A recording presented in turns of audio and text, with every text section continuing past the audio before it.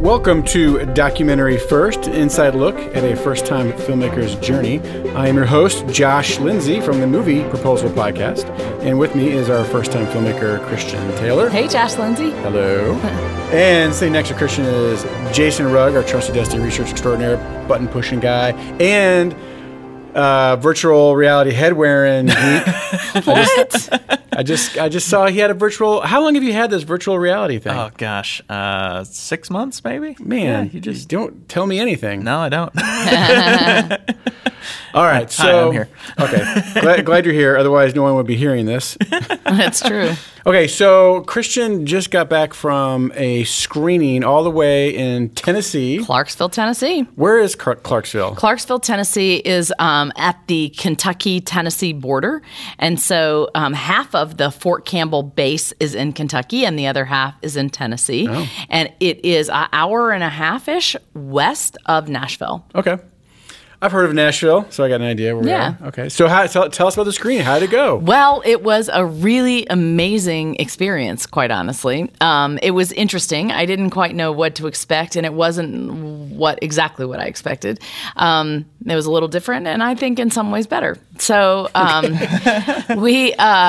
got in there on a Tuesday. And my friend Michelle Perkins, who's also our blog post editor, and like I think of her as my Swiss Army knife. Michelle Perkins is like, the Swiss Army knife of film production. She really helps me out with whatever I need, and she's been an indispensable member of our team. So she came with her two kids, and she picked me up at the Nashville airport. We spent the night in the Opryland Hotel. Have you ever been there? The Gaylord Hotel, the one that has the river in there, and I think when I was a kid, it's huge. It's like you have all these different areas. And so, there are pools and waterfalls, and it's just really quite an experience. I highly recommend it. All right. So we stayed there, and then the next morning we got up and drove to Fort Campbell, Kentucky, and we went to see sort of the base. Fort Campbell is the second largest Army base in the United States. It's absolutely enormous. I can't even give you the details. It's so huge. And Clarksville is this little town there. And in Clarksville, they love their veterans, as you can imagine. And this event is kicked off by Visit Clarksville, which is an online tourist organization. And they put on this Welcome Home Veterans celebration. And the genesis of this is, I don't know if you guys were alive. You might have been. When were you born? 74. Okay, well, you were alive, but you probably don't remember this. When the Vietnam veterans came home, they received no welcome home. Right. And not only did they not receive a welcome home, but they were spat on and yelled at and everything else. Baby killers, they were called, and things like that. Yeah. So this town has taken it upon themselves to undo that wrong. And so this Welcome Home Veterans celebration is primarily targeted at Vietnam veterans to say, welcome home. Mm-hmm. We want to give you this big party. And they even do a thing where these veterans land on a hangar, and then they walk in and everybody welcomes home like they actually had just come home. Cool. Wow. So it's wonderful. But because this event was happening, veterans from all wars began coming to see each other. So there was a World War II Pearl Harbor survivor.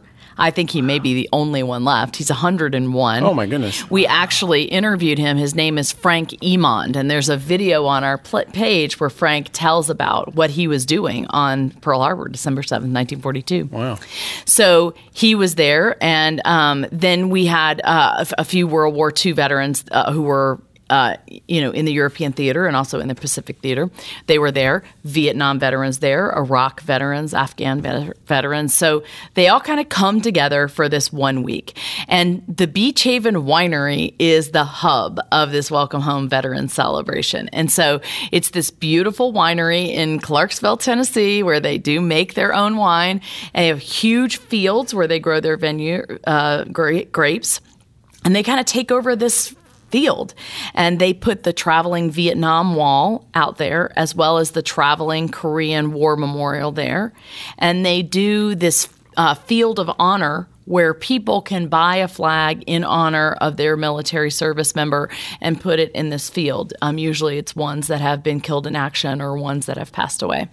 And then vendors who sell or who do things for veterans like the Wounded Warriors or AARP or Navy Federal Credit Union, they will come and set up there too, and they'll bring gifts for, all of the people that are there. So we came and set up a table and just kind of stayed there with our dress. We have a replica dress now that Jen Berkey made. And so we have our dress and we have some World War II artifacts there, and we had giveaways, and just people would walk by and want to know what the dress was all about, and we would talk to them about our film. And we would have them sit down and watch the Danny Candy trailer, as we call it, and it's basically Danny's first memory. So we introduced a lot of people to Danny, her dress, her memories. We would share our card and a little flyer that invited them to come on Sunday. So I did that all day Wednesday, all day Thursday, all day Friday, and all day Saturday. Wow. Pretty much. I was exhausted. I'm sure you were. And we did, however, have about $200 in donations that were given just by people walking by. That's cool. So that was super cool. But the thing that I'm most excited about is when we got to the screening on Sunday at the Clarksville Library, I asked everybody, if I met you this weekend and you're here because we talked to you, at the Beach Haven Winery, would you stand up? And 90% of the room stood up. Oh, my goodness. And it was our biggest screening yet. There were about 70 people there. Now, see, that speaks a lot to just getting out and shaking hands and meeting people and that kind of stuff. Because boots on the ground. Yeah, right. It's one thing to see it on your Facebook scroll. It's another thing to get something in the mail. It's completely different when you meet a human being who invites you to come to something. Yeah, clearly. And I think that was one big lesson that I learned this week. Independent filmmaking is all about the personal touch. We don't have any big money. We don't have anything behind us. And it is up to the people involved in the production to move the ball down the field. And, we do that in so many different ways. We do it on social media. We do it with this podcast. We are constantly trying to have events to invite people to interface with people. And that was the clearest evidence that I have had yet, that my efforts to connect with people one-on-one, because we walked away from that event and we had $1,500 donated in total for the weekend, which, of course, I need $100,000. However, that paid for bills that we had this week. That's awesome. That's great. So that was enough. And being a Christian, I truly trust that the Lord gives me what I need for today. When you need it. Yeah. And so that was wonderful. And then the other thing, I have to give a shout out to John and Mary Euler and Mike, nicknamed Terrible T, because honestly, they became part of our Girl Who Wore Freedom crew. So they are Vietnam veterans who came to this celebration, and they've come. I met Mike last year, but they just come to be there and sort of soak in this vibe. And when I talked to them about our story, they kept coming back. They would want to see the trailer again, or they would want to talk to us more. And once I talked with them and listened to them, they then went out and would bring people to my table. They would go out in the community and brought people on Sunday. Mary came and was helping us post up signs, and she stood at the door. And she was amazing. And I think it began because I stopped and asked them their story. Sure. I wanted to hear about them and what they did genuinely. I didn't care what they could do for me. I wanted to know about them. And we bonded as people. And every person in that room, I looked and that was there, and I was like, I spent sometimes half an hour talking to the people that were there. Each one, because I was there for days. And but that, I thought about it later. Melissa and I were living out the mission of the film. We were doing that there with these veterans. And I think that is what made the difference. That's why they wanted to come and see the story and tell to friends. And so the lesson for me is if you're an independent filmmaker and you are starting out, you got to roll up your sleeves. It is not just about getting money. It's about sharing your vision and your passion with people and asking them to come along on the journey. That's fantastic. Yeah. Speaking of journeys and screenings, before we were recording, you brought up the Oscars. I did.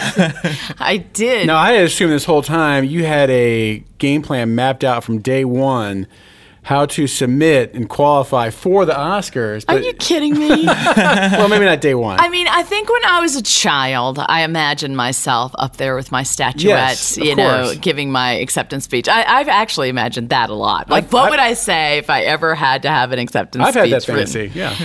But I never thought about that in terms of this film. Well, I guess I can't say that. I think when I first did it originally, and Bill and I watched it, we were like, oh my gosh, this is really good. And then Bill's dad, who knows his stuff, was like, this is unbelievable. And so then I was like, maybe it is good. And so, but then I quickly dismissed it. I'm like, oh, that's absurd. I'll be lucky if this ever gets anywhere. And so I didn't really think about it until my friend Sandy Gordon watched it and was like, Christian, you need to submit this for the Oscars. I'm like, stop it. You don't even know. And she's like, no, seriously, you need to do that. And I was like, I don't even know how to do that. And she's like, so then the next day she sent me the rules. She's like, read the rules. And so I did. I read I guess I just refused to really buy in, honestly. I did read the first few rules and then I stopped, which was you have to have a 1-week theatrical release in LA and another week, theatrical release in New York. But however, I started thinking, I've gotten this far. I've raised $100,000. I've made this film so far. Why not? It could be possible. Can you submit multiple times? Like, let's say for some reason then they said no this time. Could you do it again? Well, I haven't read all the rules all the way through. I'm learning. This is a work in progress. However, I have been learning that your release date is an important thing. And so when you apply to festivals, your film has to be made in a certain time. Really, there's this whole timeline of events. I can't make something now, begin to show it, and a year later, submit to the Oscars. I don't think. I just need to read more deeply into that. Hey, somebody knows any sort of festival or award strategy, please email me and let me know. I'll let you take over this department. So I don't know. I need to dig into that a little bit more deeply, I think, because now I'm kind of curious. Now, I will know this. I did discover this week. I talked to a distributor. This is the second distributor I've spoken with about the subtitling problem. Is it going to be a difficult movie to sell if it's not overdubbed? And the answer to that was yes this week. So if I want it to be marketable for mainstream media, I'm going to need to have it overdubbed. Americans don't want to read. That's why they go to the movies. Right? Yeah, it's true. No, it's true. And interestingly enough, at this screening on Sunday, I had an elderly person say to me, the reading was very difficult. My eyes were watering. It started burning. It was just very hard for me. Oh, wow. Okay. And I think that you just have to give people the option. Sure. Oh, yeah. Because I will talk to people who totally want the subtitles because it makes it easier for them to understand what people are saying. Maybe their hearing isn't as great. I've talked to people who said, don't overdub because we love hearing the French. Right. I've talked to other people that said, we don't want to hear the French. We don't want to read. We just want it to be. So I think I have to shoot I think for sure we're going to have it overdubbed and have it subtitled to give people the choice.